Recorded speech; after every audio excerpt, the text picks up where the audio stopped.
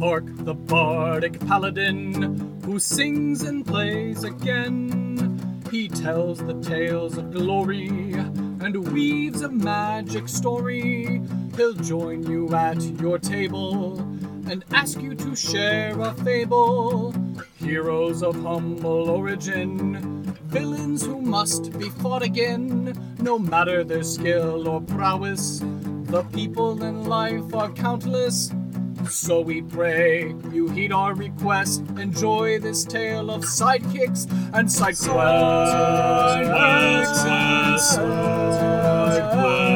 And side quests.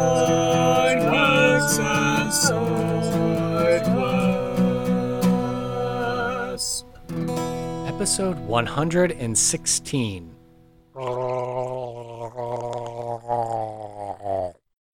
Welcome to Sidekicks and Side Quests, the Dungeons & Dragons podcast that helps to put humans back into humanity and breathe life into your campaign NPCs with backstory and bravado. That's right, we're building a world, one character at a time. I am your host, Kurt Krenwelge, the Bardic Paladin, and I'll be joining Kiki Hayden's table in the Levitating Platter. Hello and welcome to another exciting episode of Sidekicks and Side Quests, the best unofficial Dungeons & Dragons podcast, in my humbly biased opinion. I've got a bit of a blast from the past this week, but before I get to my mystery contestant, I got to do my first ad read from my good buddies over at Plus One EXP. Now, you know that Tony Vicinda has developed this brand of beard balms and lip balms and game design and community building and all this stuff. But Tony asked me specifically, he wanted to let you all know, give you the down low on the very new RPG Zine Club. It officially launched on the 5th of October. It's a golden age of indie and small press RPGs. For the last 3 years, Plus One has made it our mission to help new indie creators and small press imprints get their products onto tables worldwide. Our highest goal is to create more sustainable and equitable pathways to get games made and played. Now we want to take on our most ambitious product yet, RPG Zine Club. So what is it? It's a monthly membership subscription service featuring fresh zines from emerging and expanding creators across the globe. It's our way of inviting GMs, players, and zine lovers everywhere to invest more intentionally in the creative community. It's crowdsourced support without crowdfunding. So it's really cool. They've got monthly releases where they put out 20 to 44 page saddle stitch zines. There's 3 different flavors of membership, story zine, adventure zine, or all of them. You can decide whether you want print and digital or just digital, only for your favorite titles. There's the Clubhouse Discord, which is a section of the online community for club members to discuss and play the new titles. Subscription guarantees you the best price for each title during the month it's released. Private subscription portal, a place where you can manage your subscription, add products, or change your information. You can change your frequency. Maybe you'd like it every month. Maybe you want it like every other month or every quarter or something like that. This system allows you to customize frequency of how often you'd like to be receiving new indie games. Like the Pizza Hut Book It program, there's like a little punch card that'll come with your subscription. And if you fill out the RPG Zine Club passport and you redeem it, when you see Tony Vicinda at a convention, he will redeem it for a whole slice of pizza, I think is what he said. Maybe he'll splurge and he'll go for a whole pizza, but who knows? They're trying to champion diversity, inclusion, and equity in their projects. Again, this is just a new awesome endeavor, and I just wanted to do my part to promote it. So the way that you can do that, go to rpgzine.club. You can also get that information over on the website, plus1exp.com. Make sure that you're following Plus One EXP and Tony Vicinda on all the socials, Facebook, X, Twitter, Instagram, YouTube, Discord, Twitch, all that good stuff. If you need a promo code and you need to save some money, when you go to plus1exp.com, make sure you type in Randolph, Randolph, in order to get some savings on your purchase at no extra cost to you. Again, the code's Randolph on the website, plus1exp.com. All right, I've kept everyone in suspense long enough. So, hello, mystery contestant. Would you care to introduce yourself? Tell us who it is that you are and what is it that you do? Man, Pizza Hut, that's a blast from the past. I remember the Book It program. Yeah, good stuff. Yeah. I'm Kiki Hayden. So I'm a freelance writer, right now mostly journalism, but hopefully someday you'll see my name in fiction. I'm also a speech thinking and swallowing therapist at a local clinic here in Texas, and I work with both children and adults. That's awesome. And we go back because you were part of my original D&D group that I was running when I first moved to Dallas. That's actually how I met my husband. Yeah, there you go. D&D and church, it brings all the best people together. Good times. And savvy listeners of the podcast may remember that you actually have gotten a shout out before back early days of the pandemic when I was like, I need more content for the podcast. I know I'll do in between week episodes and I'll share bits of my lore. And when I got to the part of like, oh, how do orcs in my homebrew world work? And I was like, well, Kiki's really kind of smart with this sort of kind of stuff. So maybe I should talk to her and get some pointers on this. I remember that conversation. I think you're doing a really great job, Kurt. So I was really honored that you asked my opinion. And since then, also previous guest of the show and my good friend Catherine, she, in a game we were playing, she got to be a half-orc cleric character. And so it was really cool to get to share all these homebrew notes on like, well, this is Lonk, and she is the goddess of trickery, but she also is this a goddess for half-orcs and like all these other interesting domain features and stuff. And she ended up picking a war domain cleric, which is really interesting then to discover the combination and the facets of like, oh, if your god maybe has these main domains they focus on, but actually just like Byzantine versus Roman Catholicism versus like Dominicans and Franciscans and all that stuff. It's like, oh, you just happen to be the war domain, but you serve this overall goddess, but you just happen to be the war domain. So that was really cool. Through you and some of our other mutual friends to then my player character, Catherine, getting to help expand the world of orcs and all that stuff in my world. I feel really good with how orcs have come out in the world of Harmony. I love that. I love everything about what you just said. I know your listeners can't see, but I'm just like beaming right now. You're doing so awesome, Kurt. I'm loving it. And maybe not too subtle of a drop with the Patreon. I know a little early to be plugging it, but I do happen to know that one of the aristocratic levels, I've already released my homebrew notes on a special sub race or sub ancestry group of orcs, based on all this world building. The assumption is like, okay, most of the orcs left the Feywild and they went to go to the main mundane world to, do war and stuff like that while the big apocalyptic war was going on. Well, what about the orcs that decided to remain? Well, obviously, if they're living in a realm that's the Feywild, it warps and changes and stuff like that, I feel like it would make orcs pretty alien. And so I kind of made like these more specifically Fey versions of orcs that exist that have like teleport powers and resistance to magic and stuff like that. That's so cool. Oh, I love that. That's so cool. Excellent. Maybe when we make a character later, you decide maybe that's the way you want to go. Who knows? We will have to see. Through time and space, we've had a little bit of separation. I know that you hang your hat in a different part of the state, what with the pandemic and everything like that. And we got a chance to play a D&D game early on in the pandemic. And then that campaign has just kind of been on an indefinite cliffhanger, sort of like, I guess you all succeeded in getting the castle, ? Even though the army was on its way, but we just kind of sunsetted that a little bit, I guess, unintentionally. I'm not sure. Well, I absolutely love the arc that you wrote for my character. And I'm just like whenever I think about it, I'm like, oh, Barbie is having so much fun right now. So yes, she had a half-orc fighter that was named Barbie. So that was really fun. Short for Varvara. Right, yeah. And you insisted on wearing dresses underneath all of your armor. And lots of makeup. She has to put on warm makeup. Very important. Yes, you and previous guest of the show, Elizabeth Horsley, were like buddies. Yep. I was the gladiator, and she basically like did tricks in the background to get us money while I was out doing shiny gladiator stuff. Yeah. There may or may not have been thievery involved. Barbie didn't really care as long as she got to hang out with her friends. And you were actually one of the original players as well. Now that I'm thinking about it, our friends Cameron and Laura and Elizabeth and Michael and my wife Casey, you all got to actually explore the Levitating Platter as an in-game location. And I know for the podcast, It's like the kind of the theme, the idea is like, oh, this podcast is like the Levitating Platter. It's like interdimensional and all this kind of stuff. So just kind of thinking on about that, like fond memories of the Levitating Platter in that game and stuff overall. Yep. And I also remember the place that the Levitating Platter was like spoofily based on, where I also hung out with you guys very briefly, but I can't stay up too late, so I never hung out long. Right, yeah, based on the flying saucer. Yeah, my version with levitating platters and everything. Yep. Yeah, with this podcast, it's all about Dungeons and Dragons. And, as we've been bantering back and forth, I think it's pretty easy to say, but do you currently or have you ever played Dungeons and Dragons before? Let me think. Well, it all started a long time ago. Actually, can I give like general RPG experience, which is sure? Yeah. Okay, so it actually for me, RPG started in high school.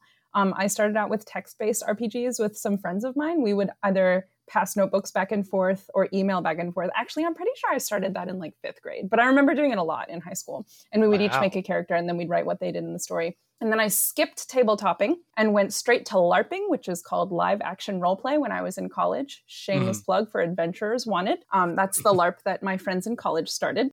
So I skipped the whole tabletopping thing because they would start at like 10 or 11 at night when I was in college, my friends. And that's when I was going to bed.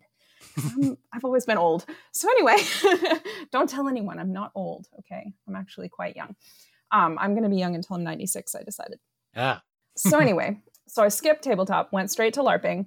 And then when I started attending and you said that you were going to start a D&D campaign, I was like, oh my gosh, it's the step that I missed. And so that's how I got in with your D&D campaign. I was like, oh, this is what I kind of wanted to do, but I was always too sleepy. And you played in the daytime, which worked much better for me. Yep. And then since your game, I haven't actually done much RPG, but I was recently the best woman at a wedding for my friend Alex, but the wedding was during the pandemic, so everything was all virtual. Like I couldn't even attend the wedding, and so I had to do the bachelor party virtual. And so there's no way that I could ever DM a D&D campaign. That is way too much like numbers and math.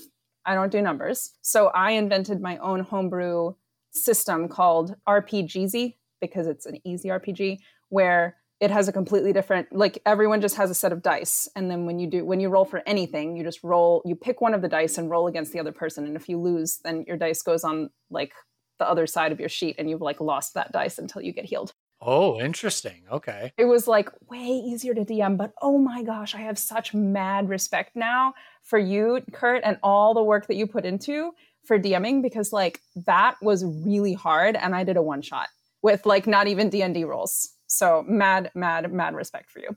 Yeah, you can definitely get lost down a rabbit hole with world building and creating a world and a story. A good recent guest of the show, Super Geek Mike from YouTube, has a YouTube channel he's running. And currently right now he's doing a series of where he generated some random characters and then he wrote up the random backstories of those characters. And then I think the third video he just released was like, okay, now I'm taking the place of the game master, the DM. And now I have to look at all these backstories and figure out like, okay, how am I going to shape this campaign?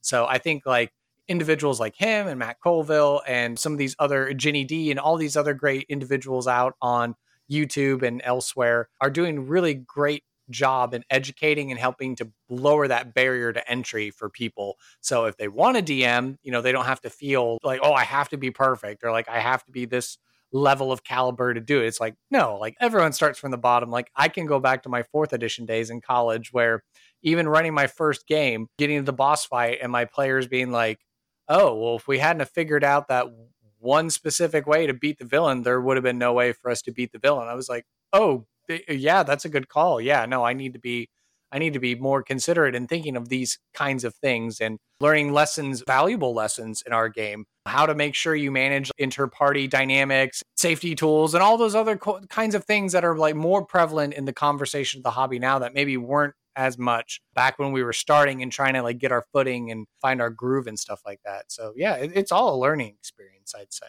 That's for sure. I think the hardest part for me was I was having them solve a mystery and then they asked questions I hadn't thought of. And so I had to quick on the spot think of something that didn't conflict with the later plot.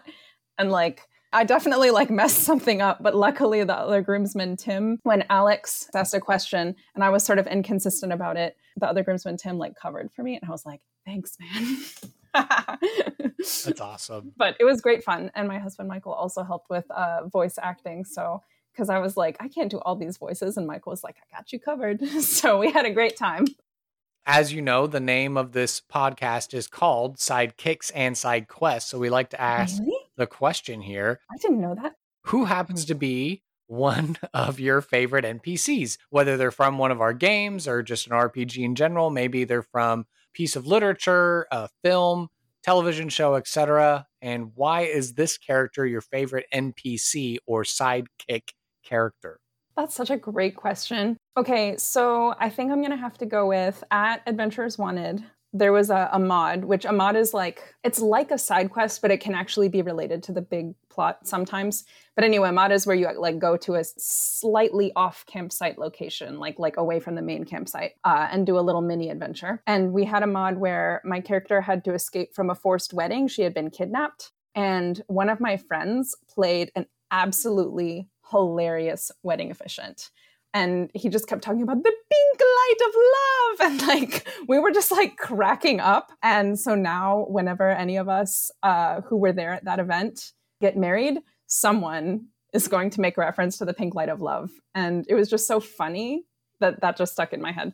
I believe it was my friend Elliot who played it. I'm pretty positive. And then to go on the other side of the equation, what happens to be a favorite side quest of yours or a B plot element, whether it's from tabletop game, RPG, movie, film, television, etc. And why has this side quest been your favorite? Another great question. I would say, okay, so typically I prefer side quests that move the plot forward or teach us something important about the characters, or ideally both. That would be great.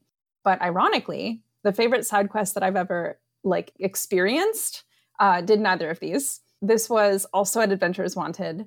I had kind of a bad weekend or like a bad week that week. And so my friends decided to give me a good time. And I got to be the dish fairy. And I was unleashed on the unsuspecting adventurers after meals. And I made all the players clean up their messes. And if they didn't comply, or if the tavern was not clean enough, I'd throw soap darts and sponge cleaves at them and give them damage until they finished cleaning. So I basically got to scream and throw a temper tantrum and make my friends do chores. And it was awesome. Are you sure you weren't channeling like a small toddler when you were portraying this character? I am not sure. I cannot confidently say I was not doing that. I was just throwing soap at everyone and screaming and yelling at them that they had to clean up. So like there could have been some toddler in there. It was a great time. It was super awesome. So that's the dish fairy.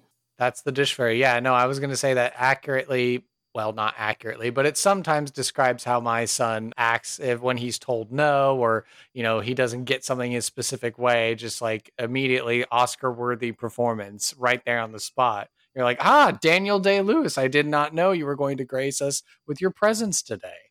Hand him a pair of wings, give him some soap to throw around. He's a dish fairy.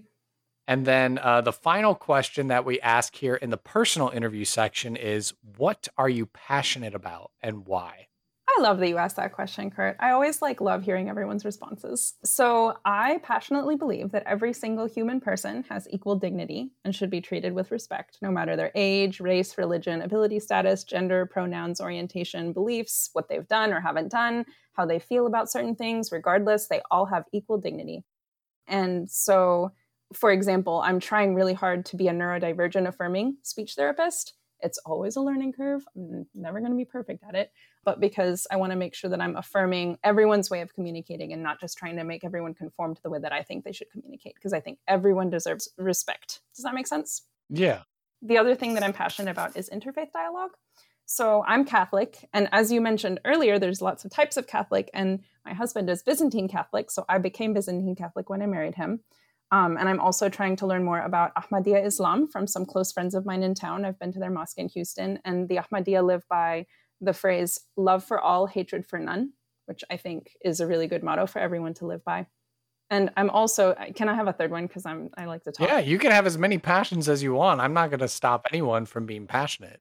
Love it. Okay, the last thing I'm passionate about, probably not the last thing I'm passionate about, but the last thing I'll mention here, I'm really passionate about reducing elephant-human conflict and conservation efforts that help elephants and the people who live near them, because elephants are a keystone species that can help us slow climate change and save the planet. But we also have to take into account that they're not easy to live near. They're very large neighbors. And so we have to protect the people who live near them too. Yeah, I think I remember going to the Scarborough Fair here in the Dallas area, and you would always get excited. You'd be like, "Oh, the elephants! We got to go see the elephants and go hang out with them and stuff." Yeah, you're a big elephant fan. Yes, I love elephants so much. And it's always so complex because I also know that a lot of people will be like, oh, but that means you support elephants in captivity, which is a really complex question. And I believe that people who have elephants in captivity, especially places like the Ren Fair, I've never met any of them that didn't really care about their elephants, like a lot. And I know evidence bases are changing the way that we think that elephants in captivity should be treated, which is why I now try to learn more about like elephant sanctuaries. And I mean real elephant sanctuaries, not the ones where like they train the elephants to interact with people, but ones where they have like acres and acres of land and they don't have to interact with people except for the vets who come and do treatment with them. So like the Elephant Sanctuary in Tennessee is a really good one. They're very research-based. The Global Elephant Sanctuary in Brazil is very research-based. They were actually founded by some people who worked at the Tennessee one. Those are the two that I know of right now that the elephant researchers that I follow either helped to found them or actively promote them. So I know that they're kosher. But again, also whenever I see elephants in captivity, I also know that the people who care for them are doing the very best that they can. So like people at zoos, even people who have elephants that still perform, I know that they have a really good relationship with their elephants as long as they're using evidence-based practice from like, at least from the 80s onward, there's been like a lot of revolutions in the way that humans interact with elephants. So it's a big, complicated conversation. I'm always learning about it too. So there are some things that I used to support that I'm like, oh, actually, we should probably move towards different practices now, just like all things in life, right? Sure, yeah. Yeah, no, it just has me thinking of like, Hannibal's great march over the Alps to invade Rome. And then, of course, with Tolkien and the Oliphants, which are like these fantastical gargantuan sized elephants. Everyone remembers in the Peter Jackson movie that like Legolas just gets to like Fred Flintstone yabba dabba doo off of one as he like brags to Gimli, like, look at this sweet kill shot I got. And Gimli's like, that still only counts as one. Yeah, I actually can't watch any of the scenes where the Oliphants are harmed. It makes me cry. So I have to like skip those scenes. Oh, okay. So I'm not actually positive. Like I'm sure I saw it in the theaters and was like, ah! But did you know that in the Two Towers book, I'm pretty sure it's Two Towers, Samwise stands up and makes this like great poem about Oliphants, and he just like does some like improv slam poetry, and it's like one of my favorite scenes in Lord of the Rings because Samwise is like, the Oliphants are so amazing, and then he like does this poem. Yeah, I think I do remember reading that way back when I first encountered, like, yeah, he was just like so awestruck because he was like, I've only heard stories about these things and now I'm seeing one in real life. So yeah, and they're super amazing. Got to write an epic poem. Well, I've never written a good epic poem about elephants because they mostly leave me speechless, but I love elephants so much and I just want them all to be happy and healthy and well. There we go. I think that's a great way to end our personal interview section here with Kiki and now head into some NPC creation.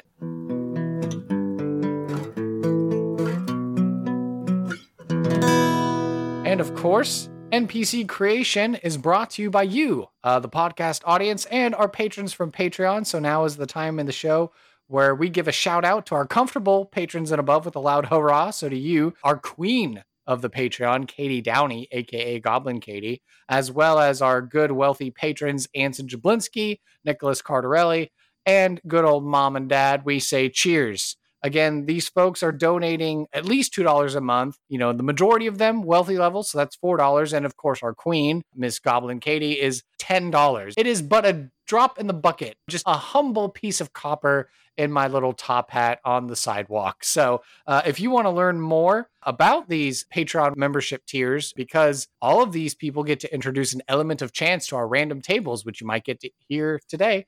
You want to find out more details. You want to get those sweet, juicy pieces of aristocratic level world building notes from me and all that good stuff. You should go to the show notes below. You should go to the podcast website or just go directly to patreon.com/sidekicks and side quests to learn more details. Help us expand our operations in the levitating platter in this demi-plane and worlds beyond. Okay. So in this part of the show, as you've already hinted that I'm sure you're an avid listener, you've heard every episode 10 times. I certainly can't thank you enough for adding to the download number counts. But yeah, in this part, we get to make up a character. And I believe we've arrived on like a skeleton framework of a character we're working with. And then beyond that, we're going to randomize with some of the other values. Is that correct?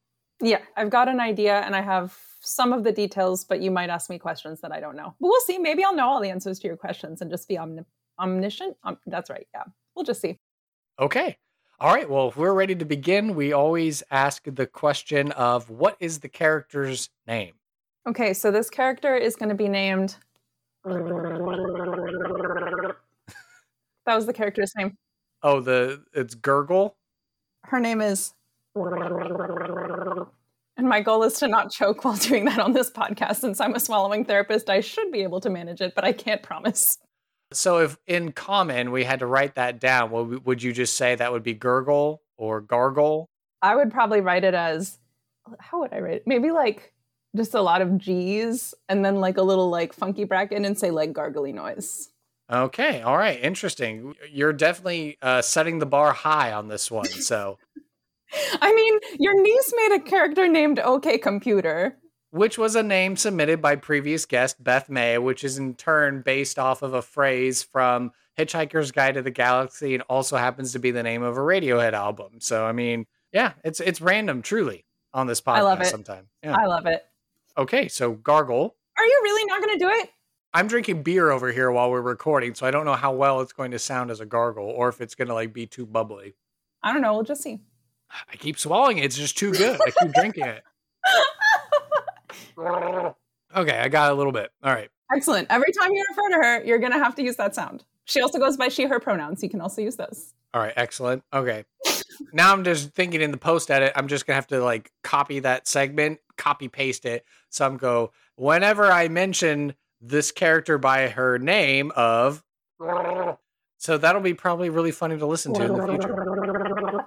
Or maybe I'll just use your audio bite. That might be better. So, but we'll just go with the assumption that I'm going to be smart about this, and I'm going to actually go and take the length of time to actually copy paste that all throughout the episode for us, so we're not having to potentially put ourselves in a harmful situation of choking on beer or water or something like that. Well, technically, if we're going to be really accurate, we're not going to choke because it's liquid. We would just aspirate. And since we both perform regular oral hygiene by brushing our teeth every day, and we're both fairly active and in good health, I don't think we're going to die from a little aspiration. Okay, then. Good to know. I will trust the medical expert in this situation. Well, now we have to figure out what her ancestry is. So I know you said you were looking for like some kind of humanoid that maybe isn't like a normal perceived kind of adventurer type. I can help you point you in the right direction of what you're looking for. Or if you just kind of want to do some random rolls on a D100 chart, we can kind of see what we get from there. Okay, it's up to you. I want a character, an NPC that typically players would imagine that they're going to have to roll for initiative when they meet her. I need her to be able to speak because of the way she's going to communicate with them. Not because speech defines anything, just because I need this particular character to be able to speak with her mouth. Okay. Well, I'm just trying to think with sound effects. I mean, I know I just made the change with my homebrew that I made it depending on if you're a Kenku and you worship like one of the more begotten or like the good or neutral gods, it's like, yeah, you have like normal speech, it's fine. But if you worship one of like the more evil gods, like you do get like that kind of crow mimicky sort of like really like, sort of sound Like to your voice sound. that you get more animalistic to the point where it is really hard for people to understand you unless maybe you also worship the same God and you two can just go like, to each other and you completely understand each other fine. But anyone else who listens to you is just like, oh, it's just like a bunch of bird sounds. Gotcha. Regardless of where you fall on the morality spectrum as a Kenku, you always have the mimicry ability. So I don't know, since we heard the name of, it sounds like with a name like that, Kenku might be an easy one because it's like, oh, like that's a mimicry sound that like a crow could make or something. Or if you're thinking like a goblin or an orc or a hobgoblin or something like that. I'm almost thinking Kenku might be better for this character. I'm going to avoid Goblin just because I feel then like I'm copying a little bit much Goblin's comic. It's a really good comic, but there are some content warnings. It has some PG-13 material. Some of it is a little triggering for me, so I've skipped a couple of pages on it. What does a Kenku look like again? Kenkus basically look like their size category small, and they look like anthropomorphic crow people. They look like little bird people. And as you may have mentioned before we started recording, that probably was among one of the first encounters you guys had with the games I ran where you went into the sewers and there was like a little nest of like these thieving, maybe not nice Kenkus that were like, oh, you found our fort and now we got to attack you because you found our nest, you found our gang hideout or whatever. Yeah, okay, I think that will work. Wait, what size are they? They're small typically, is what I think now the nomenclature would be like. They're typically small. I mean, I guess you could have a Kenku that, has like some sort of genetic diversity that makes them like size category medium or something like that. But I think typically Kenkus are small. I'm down with small. Okay, so we got a small Kenku. Like a bird person. What is the job or role in society for her? Okay, so I want her to be a guru / mystic. And I was thinking cleric, but then I was actually texting Tim and Alex, the guys that I did the RPGZ with, and they were thinking maybe druid might be better for her. So I think I'm going to go with druid unless I keep going and you're like, nah, this sounds like cleric. Does that make sense? Yeah, no, that's fine. A druid. Okay, so a druid Kenku named... Okay. What is the age range of the character? She's old. Like elder old? Like she has adult children who have adult children. Like a grandma. Yeah. Okay, so she's like grandma age. Yeah, like she has adult children who have young adult children. Okay, not ancient. Like her children are probably in their like 50s if we're going by human years. And so they have like kids who are like graduating from college type age. Obviously they're Kenkus, so maybe not college, maybe they're doing other things. But if you get to a certain point with druids, you actually age slower. Yeah, so that's why I'm saying like that's if it's a human lifespan. So like I don't know how old she actually is, but she's old enough to have grandkids. Oh yeah, and then the life cycles of Kenku are probably, different. Like you hatched from the egg and then a couple years went by and now you're ready to go on life on your own. And so elder by Kenku standards is what we're thinking. Does that make sense? Yeah. Cool. And now describe the physical appearance of... Okay, so she's old, but she has fairly good posture. So if she's a Kenku, I'm trying to think. I guess like she'll wear like green robes, so you can't really see a whole lot of her physique, but she's somewhat slight. Tell me if I'm like describing a Kenku wrong, but so she's got like a beak. So beak is beak, but then the feathery part of her face, you can tell like the feathers are like graying and like her face is a little saggy. She uses a wooden cane and all her clothing is made of organic materials, but specifically vegan. Scratch the organic, vegan, because she's okay with metal. She doesn't care about metal. But no leather, because she's vegan. She does allow for wool, but she doesn't wear it herself. If anyone asks her why she doesn't do leather or anything like that, and why she's vegan, she says that intelligence does not define the value of a life. And in this world, there are many creatures with many ways of being. And who is she to say who deserves life and who deserves death? She gives kind of like a Yoda vibe from like Empire Strikes Back, like the like kooky, like ha ha ha ha, but then also with like some real serious undertones of like, oh, actually, she knows what she's doing and she has important things to say. I was going to say, it sounds like Gargle's been listening to my friends over at the Dispel Magic podcast, because I'm pretty sure they did an episode of Speak with Animals, and they ran through the magic spell implications of like, you take on the face value of like Speak with Animals as a spell or Awaken, and it's like basically now you've made all these like sentient dogs or cows or wolves or chickens or whatever like that are now like part of your society. It's a fabulous episode, and certainly it was like, oh, thought-provoking of that way of like, because yeah, people have differing opinions on this stuff. Like, maybe to one person, they don't bat an eye of like leather or hide armor, even if it was ethically sourced. A steer that lived a life, a life full of promise and hope, and then got old and passed away, and then okay, now we make the hide armor or whatever out of the steer, something like that. And then some people that are like Gargle that are like, well, no, I don't want to deal with any of that, but I look pretty cool in metal armor, so I have no qualms about that. Even though druids are like metal, no, I prefer all natural stuff. But she takes it to like the next druid level. She's like, no, man, you can't use like natural stuff. You got to use like the natural from the earth, organic minerals, metals stuff. Yeah, and like I think for herself, she would probably wear wood versus metal. Like she'd probably like have like if she was wearing armor, she would probably wear like carved wood armor that she has for herself. But you will not find any leather on her because she is vegan. Now I'm just waiting on the people to come into the comments or the whatever of the episode to be like, but wait a minute, trees are living, so she doesn't have a problem with wearing tree bark or whatever. Which is a great question. And she's not going to harm, like, I mean, it's actually really important for a lot of plants to be pruned. Mm-hmm. Like if you've ever tried to grow basil and you didn't prune it, it's going to die. You got to remove some of the leaves. And so she's very in tune with the trees. And so she knows what branches she can take without harming the tree. And she also obviously will take stuff that's already fallen. She's okay with that as long as it's not like, gross and termite-y. Then she probably doesn't want to wear termites. She doesn't want to be that kind of druid that utilizes termites to like attack people and stuff like that. No, and you'll find out why soon. Oh, okay. All right. So any other defining physical descriptions or characteristics we should be aware about for Gargle? So her eyes. Everyone wants to talk about eyes because the eyes are the window to the soul. We'll just say hers are green. It goes with the druid theme, so very on brand.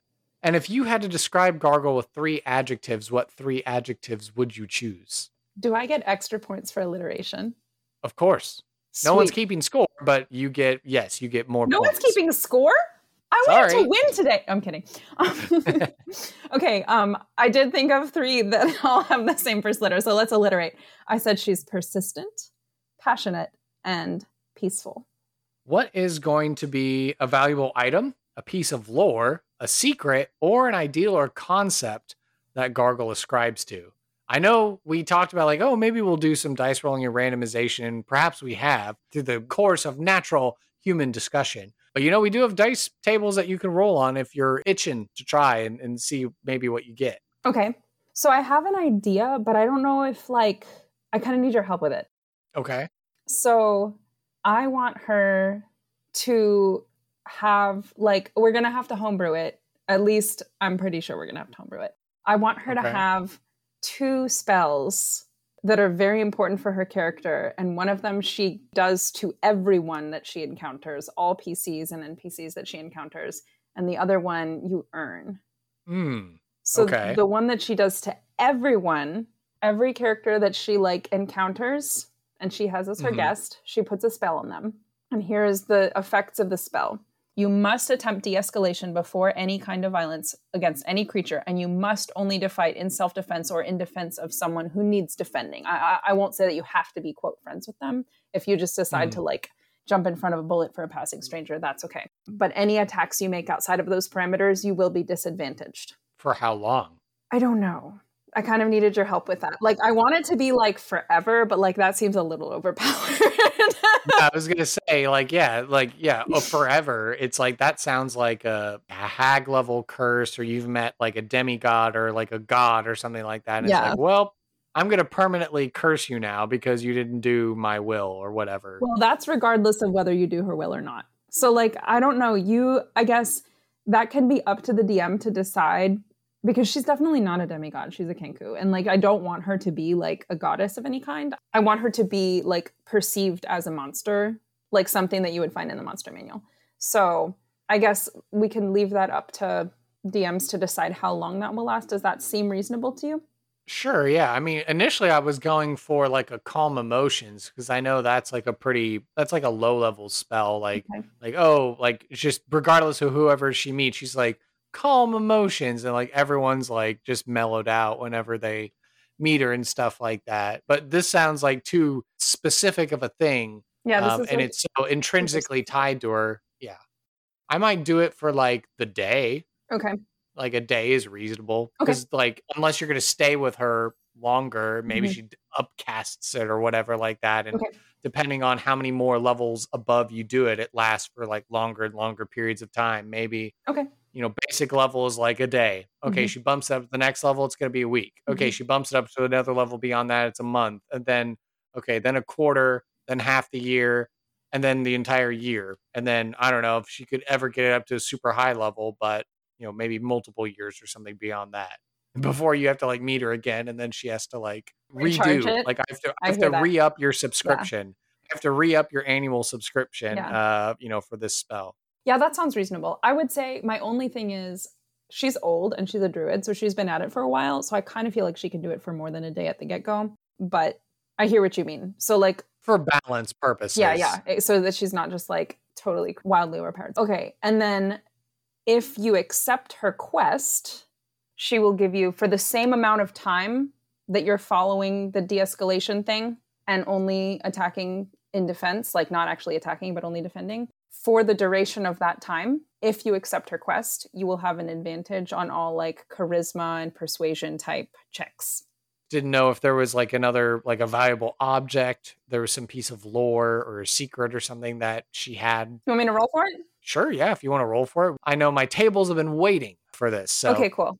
You would roll a D4 first for the category and then a D6 for the particular thing. Cool. Do I have veto power if I'm like, no, that's going to mess with her character? Sure, yeah. Okay, cool. Let me get my D4. All right, let me roll. Oop. Didn't land on my little table there. Okay, I got a 3. Okay, so that's a secret. Okay.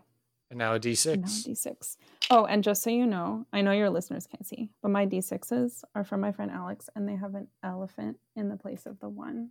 See how pretty? Were those dice that you used when we would play in person back in the ye olden days? Yep. Oh, yeah. I thought I recognized those dice. Okay, so I'm going to roll my D6. We'll see what I get. I got a 4. 4. Okay, this answer was provided by previous guest Lauren Walsh, famous critter artist. So Gargle would be in debt for an insurmountable amount of gold to a dragon. Interesting. Does this conflict with the character as you've envisioned her? A terrible secret. She's in debt for an insurmountable amount of gold to a dragon. I mean, I think I might be able to make that work. Okay. Yeah. Interesting. Yeah. So let's explore that. What is that? How did this come to be? Is this why she's so invested in being vegan and being calming and peaceful? Because like every time the agents show up coming to collect, she's like, call me. And they're like, oh, okay. Yeah, sure. We're cool. Actually, sends the minions away empty handed. I hear that. She used the gold to do something noble, like build an orphanage or like revitalize a local economy. And the dragon's like, what? You did what? Oh, no, now you owe me big. And she's just like, no, it's fine. We don't worry about this. Okay, maybe. I think I know how she got it, though. Sure, yeah. I think what you've said is actually will fit really nicely. So she'll like calm whenever the dragon sends someone and the dragon's like, fine, whatever. But then keeps coming back. So she got the gold or whatever it is, the metal, because her goal is she's basically like the D&D equivalent of like denuclearize, but she takes it very seriously. And her goal is to collect all weapons and turn them into farming tools, swords into plowshares. Oh, swords into plowshares. That's her goal. Okay. So if the dragon had any weapons in their hoard, her and her family totally could have snuck in there, grabbed all the valuable weapons, and then taken them and turned them into tools that can be used for good. So it doesn't necessarily have to be farming equipment. It can be other things, but just like helpful, non-violent shields. She's super cool with shields. Armor's fine. No problem with that.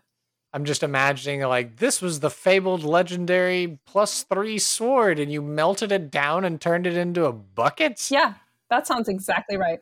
You broke it down into residuum and then just like plain metal, and now it's like, this used to be like a holy avenger, but now it's like it's just a garden hoe is all it is now. Oh boy, yeah, I could see why players might be annoyed with this character of like, you mean to tell me you found a legendary weapon and you turned it into shears? Yes. All right, so yeah, the insurmountable amount of gold would obviously be all these legendary magic items that she is somehow come into possession of and is just turning it into residuum or melting it down into something else. You know, like, oh, this platinum set of barber's tools I have is really nice. It's like, oh, where'd you get these? It's like, I don't know. That nice little gargle woman just, gifted me this set. She said it came from something really dangerous, but now I can give everyone great haircuts in town or whatever. Sounds great. And she's definitely made a golden helmet of Bambino. Golden helmet of Bambino, there can be no hat like thee. 20 points if you get the reference. I'm struggling. I can't think of Man it. of La Mancha. It's also a really great episode in the Don Quixote, like the actual book, which is a lot less serious than the Man of La Mancha musical, if you ever get a chance to read it. Also, lots of content warnings on Don Quixote, the book, there's a lot of stuff that happens in that book. Golden Helmet of Bambino I'll tell the book version because it's hilarious. But I mean, the musical version is not too far off, actually. Don Quixote, he finds this dude, this barber, who has like a basin that he uses. And if you have a chance, go listen to the song Golden Helmet of Bambino from Man of La Mancha, because it is so funny. The barber has his own lines and it's awesome. The premise of the book is that Don Quixote, from reading too many night adventure novels, his brain got diluted into thinking that everything is a night adventure, which is why he thinks that the windmills are giants. That's one that everyone remembers. But he sees this barber with this barber's basin that has and he's like, that is the Golden Helmet of Bambino. And then he fights the barber for his barber basin and then wears the barber basin as his helmet for the rest of the book. She's cool with armor. She's cool with shields, but anything else, she's going to turn it into a mundane item that can help the common folk. Yeah, more or less. Yeah, almost always. There are certain circumstances where she won't. Is she sitting on a pile of residuum? I know that was a thing that was introduced in 4th edition that was like, hey, if your players don't like this magic item you gave them, there's basically a thing that you can do that just converts it from a material object into this green powder. And then you can use that green powder with gold to turn it into the magic item you want, was the explanation they gave. And some 5th edition has kind of brought it back in. So notably in the Critical Role campaign, the very first story, that was Whitestone was sitting on residuum and stuff like that. And I think that's kind of weaved its way through the other campaigns that they've been doing. But yeah, residuum, I'm pretty sure is an invention, maybe from 4th edition. It could be older. I don't know. Don't quote me on it. Word. But that sounds good. yeah, I was going to say, do you think that's what it is? Sure. Or do you think she's just going through with melting it down, blacksmith tools and smelting and melting it down and hammering it out into different things? That's kind of what I imagined, but I mean, that's up to interpretation. Sure, yeah. Well, I mean, with a magic item, it's got inherent qualities to it that make it pretty hard to damage or change, even with an artifact or something like that. So does she have some sort of magic blacksmithing tools that allow her to shape items into other items? Sure, that sounds great. Let's go with that. Something that perhaps she took from this dragon horde when she was stealing all the weapons? Yeah, that sounds perfect. Okay, that's how we improv our way. That's how we yes and our way through this podcast. Love it. Okay, bit of a better understanding of Gargle and her motivations and how she does that, as far as the secret is, and then how that plays out. So now, with all this information in mind, what is going to be a particular quest that Gargle would be willing to recruit or hire player characters to go and do on her behalf? Her daughters used to be on the same mission as her to turn swords into plowshares, but then her daughters got into a big fight. And now they're not turning swords into plowshares, they're hoarding swords and fighting each other and each other's families. And so she wants to recruit the player to reconcile her daughters and get them back onto the nonviolence campaign. The trick is no weapons. When you first encounter her, she removes your weapons from your person, and she'll try to remove leather items and non-vegan items from you as well. But all your weapons are confiscated for the duration of the quest. There we go. I knew that word. And so that's why she gives you an advantage on all persuasion and charisma checks, because you will have to use those. You cannot use any violence. If you use any violence against any of her family members, then you're probably going to die because they're extremely armed and you are not armed. Wow. Okay. So we're really going into some, I don't know, funhouse dungeon territory, but definitely Doctor Who-esque level sorts of a side quest here of oh, I'm just going to strip you of your leather and your weapons and all this stuff. And now I'm going to send you out to go basically face the Kenku, Hatfields, and McCoy situation here. And you have to be a SWAT FBI negotiator and get them to stand down and end their feud in order to get all your stuff back. Yep. Okay, so with this side quest in mind, you go there. It's an interlude. It's not a combat encounter. Mm-hmm. That's not how it's designed to be. So what is going to be the reward for success? So you successfully convince these sisters to stop their feud, to lay down their arms, and to return to the program that their mom had set forth. What is going to be the reward when the players come back and report on their success? She'll give them their weapons back, but only if they promise to do good and not evil, and to defend and not fight. She's basically holding their weapons for ransom.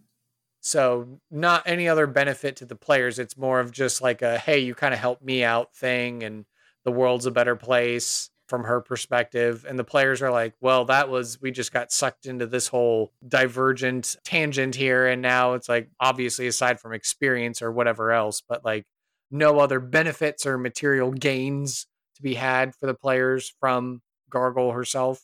They continue with the pledge of de-escalation first and no attacking, only defending, then she would continue to bestow upon them the advantage on persuasion and charisma checks. But I don't know if that's like kosher with D&D rules.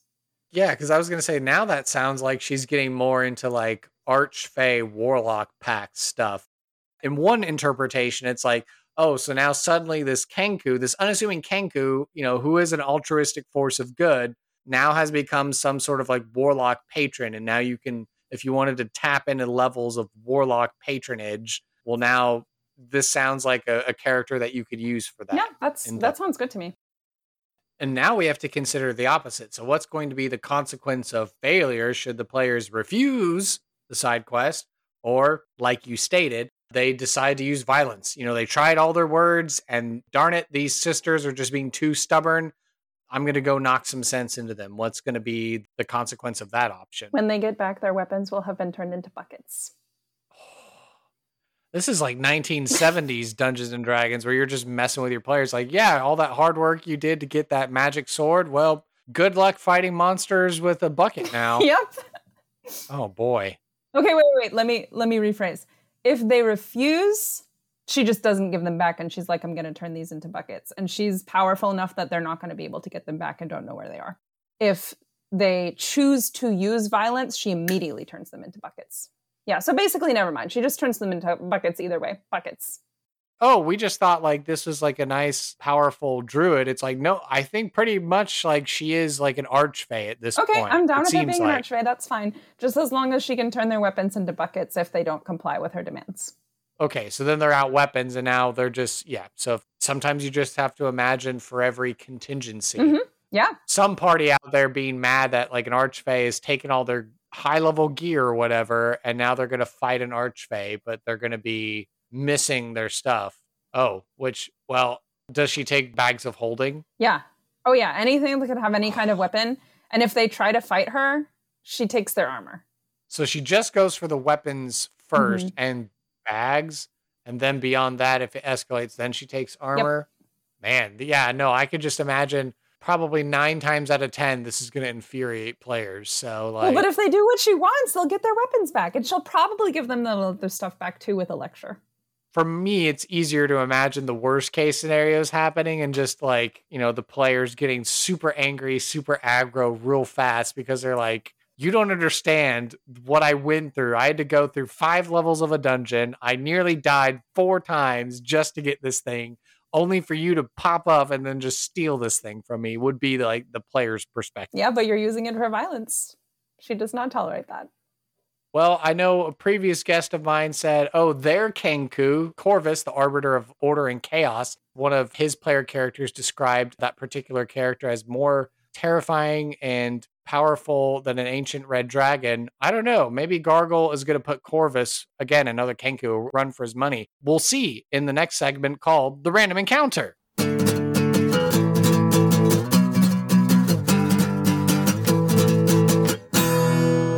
This random encounter is brought to you by my sponsor, Zencastr. Now, what is there to say about Zencastr that already hasn't been said? Well, I want to just tell you how critically important Zencastr is to me now as a podcast creator. When I started in the early days of the podcast, I was using platforms like Skype, I was using Zoom, some other ones that friends would maybe have me be a guest on, but ultimately it was something that I had to work around, like Skype maybe wasn't the best quality. Zoom, after a while, made it so that instead of going for as long as you wanted, they started enforcing the hard 40 minutes. And so I would have to record only for 40 minutes and then tell the guest, oh, I'm sorry, you have to come back into the call in order to get it to work. So it just felt very unprofessional it felt clunky. I do take pride in the humble origins of this podcast just being put together with duct tape and bubblegum and just goodwill and spirit. But, I've taken the time, I've invested in myself, and I think, as my good buddy Anson says, good Patreon supporter, that it is worth it to invest in the tools that will help you get the job done and help you to see good quality. And that's why I really like Zencastr. It is easy. It's so easy. It's now super easy to record a podcast with Zencastr. I just have to log in with my browser and I start recording a high quality podcast right away. I can record studio quality sound and up to 4K video with my guests. I know I don't record the video for my podcast, but I do show it so at least we can look at each other for those nonverbal cues. You can feel a sense of zen, knowing Zencastr's multi-layered backups ensure you always have your recordings and the highest quality, even if the connection is unstable. Absolutely true. Hard sell on this point. Absolutely yes. You can sound your best. Have you ever worried about what you would sound like? Why, Zencastr's post-production processes make it so you sound buttery smooth. It automatically removes the ums and ahs in your recording, and it removes those awkward pauses in conversation too. Set the right podcast loudness and levels while reducing background noise with a click of a button. Now, this is something that I haven't quite gotten on with Zencastr because I do like being learned in the ways of Audacity and being able to manually manipulate the podcast editing myself. I do take a point of pride in that. But you know what? If Zencastr tools are going to make it that much easier for me and save me time and effort and headache on editing the podcast, then I don't know. I might have to change the way that I do things, and I might have to start editing on the Zencastr platform itself. Because it is all in one. If you have thought about podcasting before and you realize that you need a lot of different tools and services, those days are over. Those days are done. You don't need to worry about it anymore. With Zencastr's all-in-one podcasting platform, you can create the podcast that you want all in one place and distribute to Spotify, Apple, and all other major destinations. Go to zencastr.com/pricing and use my code SIDEKQ podcast, and you'll get 30% off your first month of any Zencastr paid plan. I want you to have the same easy experiences I do for all of my podcasting and content needs. It's time to share your story. Again, thank you so much to the sponsor, and back to the podcast. Okay. So now we're here in the random encounter, which means we get to do a little bit of a role play, a little bit of a vignette, a scene with the NPC that's been made here today. So the question becomes, what kind of scene are you interested in? I believe you're leaning towards Gargle meeting one of my podcast adventurer characters. Is that what you're thinking? Yeah, your tiefling that you've used a couple times recently sounds interesting. Oh, you think Agape on the hot streak should be the one to meet Gargle? Sure. Let's do it. All right. So she wakes up, didn't realize that she had fallen asleep, but she wakes up and she finds herself in a really comfortable room inside of like a grove of trees. It's like a tent with like cotton tent flaps, I guess. She's propped up on pillows, and any damage that she had is now healed. She feels refreshed, like she's just had the best sleep. She notices that all of her weapons are gone, and if she had any leather items or other non-vegan items, does she carry beef jerky around? Anyway, that's also gone. Wool is fine. If she has wool, it's fine. And honey is fine. There's a pot of warm tea and a delicious-looking vegan meal on a table in the room, probably like some tofu with mushrooms on rice or something, and like a delicious smelling sauce. And the door of the room is just a cloth tent flap, and it isn't closed tightly. Okay, so after having encountered the five-sided fates, this legendary group, the aspects of fate itself, creation, morality, chaos, love, and death, she encountered them all, and through the journey of it, found a way to kind of find this balance between embracing the wild magic sorcerer that she is, along with the archfey pact that she has. So she now feels like this huge surge of confidence in her abilities, and perhaps she doesn't have to worry about the wild magic taking her by surprise. Instead, it's now more of like she can choose for it to happen, and perhaps she can like direct the wild magic to like work in her favor rather than it being so chaotic. But I'm sure it'll be chaotic every once in a while because that's how the fates are. So she wakes up, she sees she's on this bed and these pillows, and she looks over her equipment, and she does wear like basic, like adventuring clothes and robes and stuff like that. And she did have leather armor and stuff, but she's like, oh, my armor's gone. She wiggles her toes and like, oh, she doesn't have boots on anymore. Maybe she had some like basic weapons, but I don't think she had really kitted herself out with any like heavy duty weapons. But she's looking around for stuff in her bag, and she's like kind of panicking as well. Like, hey, where's all my stuff? What? I just had this wild encounter happen with something otherworldly, and now I'm poofed back somewhere else. But she'll see the meal, and she'll just kind of call out like, hello? Hello? What's going on? Where's my stuff?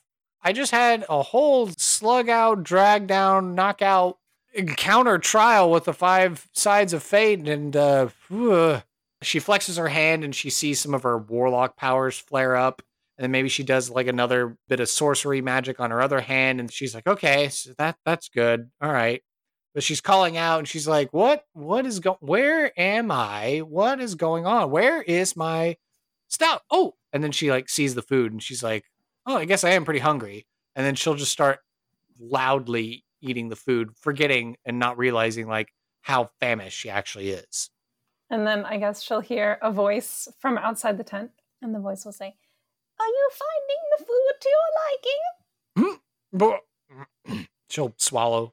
Yeah, it's really good. She'll finish picking up the bowl, and I guess she'll walk over to the tent flap and just kind of like push it aside. But you see her, she's still like shoveling mouthfuls of food into her mouth and kind of like looking around to see who is talking. And then with a mouthful of food, she's like, where's all my stuff? So when she opens the tent flap, she finds herself at a campfire in a larger circle of trees. There's other like tents around the campfire. And stoking the fire is a Kenku in green robes, an old lady Kenku with gray feathers on her face, humming to herself Yoda style. And when she sees, what's the name of your tiefling? Agape. Agape, thank you. That's right, the ironic name. And the Kenku smiles if Kenkus can smile, and if not, she like makes some kind of gesture that makes it look like she's happy. And she says, good morning, my welcome guest. And are you still hungry? You'll need to be strong before you go on your way. She looks confused, and I mean, you put forward the offer of food, and so she'll say to the effect of like, well, I'm not one to refuse a meal, but seeing her in the sunlight now, you see she's like this lilac colored tiefling. And so she's like, yeah, well, she'll just plop down, I guess, next to her at the campfire. And so she'll just keep shoveling food into her mouth. And she's just kind of like muttering. And she's like, my stuff. That was a crazy fight I had to do. The Kenku just keeps serving her more like rice and mushrooms and sauce. She laughs and she says, to get your weapons back, you will have to do me a favor. A favor, huh? And she'll wipe her mouth clean with like the back of her sleeve or something like that. And she'll be like, okay, well, what do I got to do to get my stuff back? Well, that requires a little story. Oh? It all started long ago. So my name is... And for a long time, my whole family has worked with me to turn all swords into plowshares. But my 2 daughters and their families lived in peace on this mountainside, each family with their farm on one side of the mountain, and they had joined me on my quest, and we were finding all the weapons in the world and turning them into farming equipment and useful things, stealing weapons from adventurers. But then adventurers in the area heard that our family was hoarding weapons, so of course they assumed that because we are Kenku, we were just monsters hoarding the weapons for ourselves. They never imagined that we were converting them into peaceful tools to help us feed passing travelers. Then one day, a greedy group of adventurers caught my daughter by surprise and threatened her wife and children. So helped them to defeat... And afraid for the lives of her children and completely overpowered, then was fighting against her sister, and the adventurers were disturbed to find that didn't have any weapons at all. They just had farm tools. But the damage had been done, so now and are furious with each other and refuse to cooperate, stealing from each other and attacking each other's families. But you, brave adventurer, are invited to go and make peace between my daughters. But you must not use any kind of violence. If you do, you will surely be overpowered. You must rely on your skills of persuasion and charisma to win them over, to forgive each other, and return to our non-violent way of life. She listens attentively to the tale, and, she's taken aback. She's just speaking, but maybe perhaps she interprets it as a bit of a theatrical performance. And she'll take in the story, and she'll be like, well, I mean, it sounds awful that your daughters are fighting each other, that they're feuding, but I don't know. It's like, I feel like I could have done a better job if you hadn't taken my stuff. Be warned! They are heavily armed. Fighting them at any time is foolish. But if you choose to accept my quest, then you will be advantaged every time you seek to persuade or use logic or even charm or charisma to help them to see that nonviolence is the correct way. But be aware, regardless of whether or not you accept my quest, you must attempt de-escalation before you harm any creature. You must attempt de-escalation before any act of violence, and you must only fight in defense of yourself or of some other being. Any attacks you make outside of those parameters, you will be disadvantaged.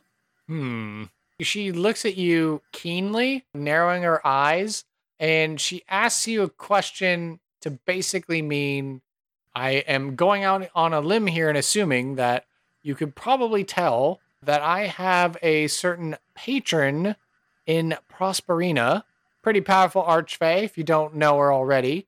Do you know Prosperina? Are you your friends? Maybe I could just tell Prosperina to chat with you. We could just chalk this up to a misunderstanding. And then, I could get my stuff back and I can work out the smoothing over the tensions and stuff like that.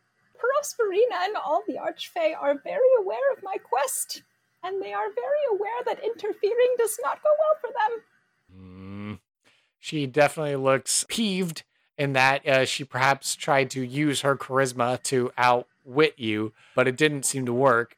And so she'll just kind of like sigh and be like, okay, well, I mean, I guess if I could take on the 5 fates, then this shouldn't be too hard to do without any. She like looks down at her bare feet, which are human feet, not hooves. I guess if I could just do this with my words and not with. She looks at her hands to do magic-y powers, and she'll say, look at you, and then depower her hands and be like, do it without powers, then okay, fine, I'll do it. The archphase, I've been surrounded by chaos my whole life. I've just now had a taste of being able to manage it, or at least control it in a way that it doesn't overwhelm me. And I seem to have been given another test now with my newfound trials having been recently completed. Okay, fine. You know what? I'll do it. Will that make you happy? Yes. Thank you. If you would like some shoes, I can provide you with some moccasins that are made of cotton. Yes. I could make you wooden shoes, but most people don't like them very much. They're not very comfortable. So you can have some cotton slippers. She'll actually say, I'll take my chances with the wooden shoes. Okay. A little more firm under the feet. Give me like an hour. I'll get them ready for you. You just keep eating. So then Agape will continue to sit there and shovel food into her mouth, drink fresh water after her anime level fight that she had against the 5-sided fates. And she'll just kind of sit here, and as she's sitting and eating, she's going to kind of have this side conversation going on with Prosperina and basically getting filled in on the details from Prosperina's perspective on this. And so as the camera pans out from the campsite as Agape's eating and having this conversation, before you know it, Agape will be on the road to diffuse some tensions. And scene. There we go. So yeah, what'd you think of getting to be in that scene? She's a fun character. I hope people aren't too annoyed by her voice or her affinity for buckets. Yeah, no, I can only imagine like what would happen deploying this character into a game with people and seeing how they would react to a character like this, but could probably definitely go a long way to spice up an otherwise routine game session. Yeah, I figured it'll just like be a different direction. Oh, also, if they can prove to her that they failed in good faith and did not use any violence and they're able to prove it somehow, then she might have conveniently not made their weapons into buckets. Maybe. Okay. But they're going to have to like roll real high on like persuasion and charisma, which they should still have advantage on if they have not broken the pact. Yeah. Okay. Very cool. And so we're starting to get here into our final thoughts section of the show. Generally, I like to just check in with everyone and see what their experience was like on the podcast. I know it's been a while since we've had the opportunity to talk. You know, life has been busy and all this stuff. You know, so it's been good to obviously catch up and stuff like that. But in now hearing that, like, yeah, you've been a listener and you've obviously contributed to the podcast in great and small ways over the years. But how has it been now behind the screen in the hot seat, if you will, as being a guest on the show? I've never been on a podcast before. It was Well, very exciting. You're a very gracious host. Thank you for having me. Oh, of course. Not a problem. Yeah. So are you going to get inspired now to do a podcast of your own? You caught the bug? No, I don't think so. I do enough interviewing for journalism and I like being able to think about it and write about it. Ah, okay. Fair enough. I don't know. If anything changes, I'll let you know. Sure. Yeah, for sure. Yeah. You do a great job. I just know it's a lot of work. Yes, it is. Yes. And lots of learning and allowances that you give yourself along the way of like, you know, I can maybe let a few more filler words slip through if it means that I can actually get a good night's sleep instead of staying up till ridiculous hours nitpicking every single episode. All right. Yeah. So, you know, as, you know, we're starting to wind down, you know, any other concluding thoughts you have? If not, you know, I always leave the stage, the microphone, the soapbox, the platform over to the guests. So if there's any social media that you want to share or be found upon, if there's any blogs or articles that you do, any projects you work on, or any passions or causes that we need to be made aware of, go ahead and let us know. Lay it on us. Okay. Well, I'm not super great at the internet. A stormtrooper once asked me if I was from the past, and I do think the answer is yes.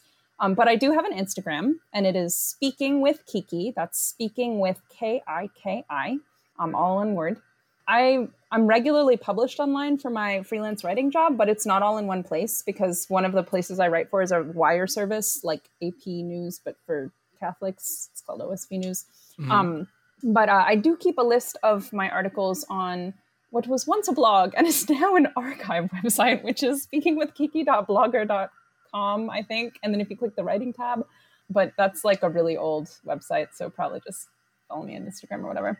And if any of your listeners are on NaNoWriMo, please send me a buddy request. I am Speaking with Kiki. That's again Speaking with Kiki on NaNoWriMo, and I'm super excited for NaNoWriMo 2023. I'm prepping now, so if anybody's on NaNoWriMo and wants to be a buddy, send me a buddy request because I'm always looking for more NaNoWriMo buddies. Is that like some sort of like writing thing, or what is it? Oh, I'm so delighted that you are asking what is NaNoWriMo because you're going to love it. It's called National Novel Writing Month. And it was started, I think, in like 2009, but I've only been doing it for a couple of years. It's a nonprofit organization and they do a whole lot of like education for writers. They have like a young writers program. They're always supporting like indie bookstores and they're very, very good about diversity, equity, and inclusion. They frequently have like events for writers of color and LGBTQIA plus writers. They've got like talks and free writing materials online. So anyone who is an aspiring fiction writer, like NaNoWriMo is a really, really great place to start. They have like a podcast. They've got all kinds of things. So if you go to nanowrimo.org, all of their resources are found there. If you want to do the official NaNoWriMo challenge, you don't have to, but you can sign up on the NaNoWriMo website and you like make an account and then you like put in your word count each day and then it like tracks your progress. And if you're buddies with someone, then they can also see your progress and you can check in with each other and send each other messages like, you can do it, like write the next chapter. And it's like a little like social media for writers, but it's like very low key. You don't have to like be super public or anything, which is why I like it because I'm not very good at being super public. Well, there we go. Yeah. So Kiki, well, thank you so much for being a guest on the show. Can't wait to have you back on making even more interesting NPCs. Yay! Thank you so much. You are such a gracious podcast host. I hope you have a great day, and hi to your family. Thank you for listening to this episode of Sidekicks and Side Quests. Be sure to subscribe to the podcast through Apple Podcast, Google Play, Spotify, Amazon Music, and Overcast, or feel free to save the RSS feed to use the app of your choice. If you don't like using podcast apps and services, I'm proud to announce that I'm in the process of uploading the podcast to our very own dedicated YouTube channel, which you can find by searching for Sidekicks and Side Quests. All future episodes should automatically publish to our YouTube channel. Visit our website, sidekicksandsidequests.com, for links, write-ups of the NPCs, and to learn more about the show and the guests who have been on it. To stay up to date and interact via social media, you can follow the podcast on Facebook, Instagram, and the corresponding threads, Twitter, now rebranded X, and Reddit by searching for SideKQ Podcast.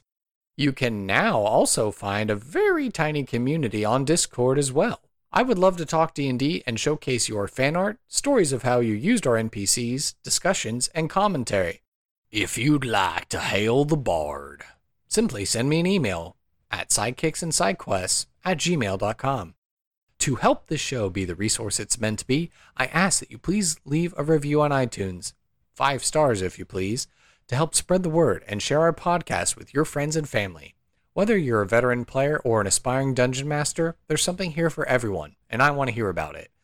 As mentioned in the NPC creation section of the show, I do in fact have a Patreon for the podcast.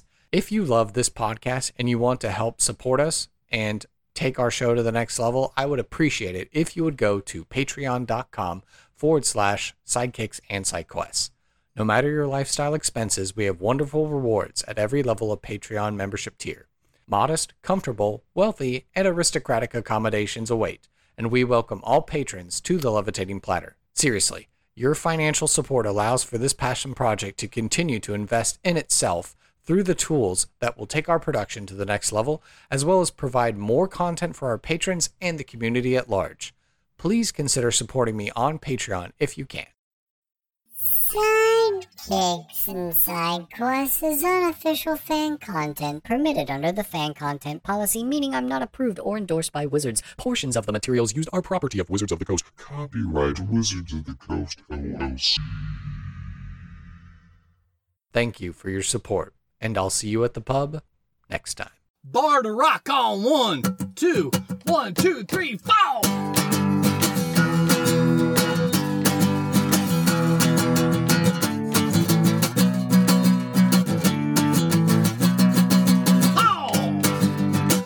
Sidekicks and Side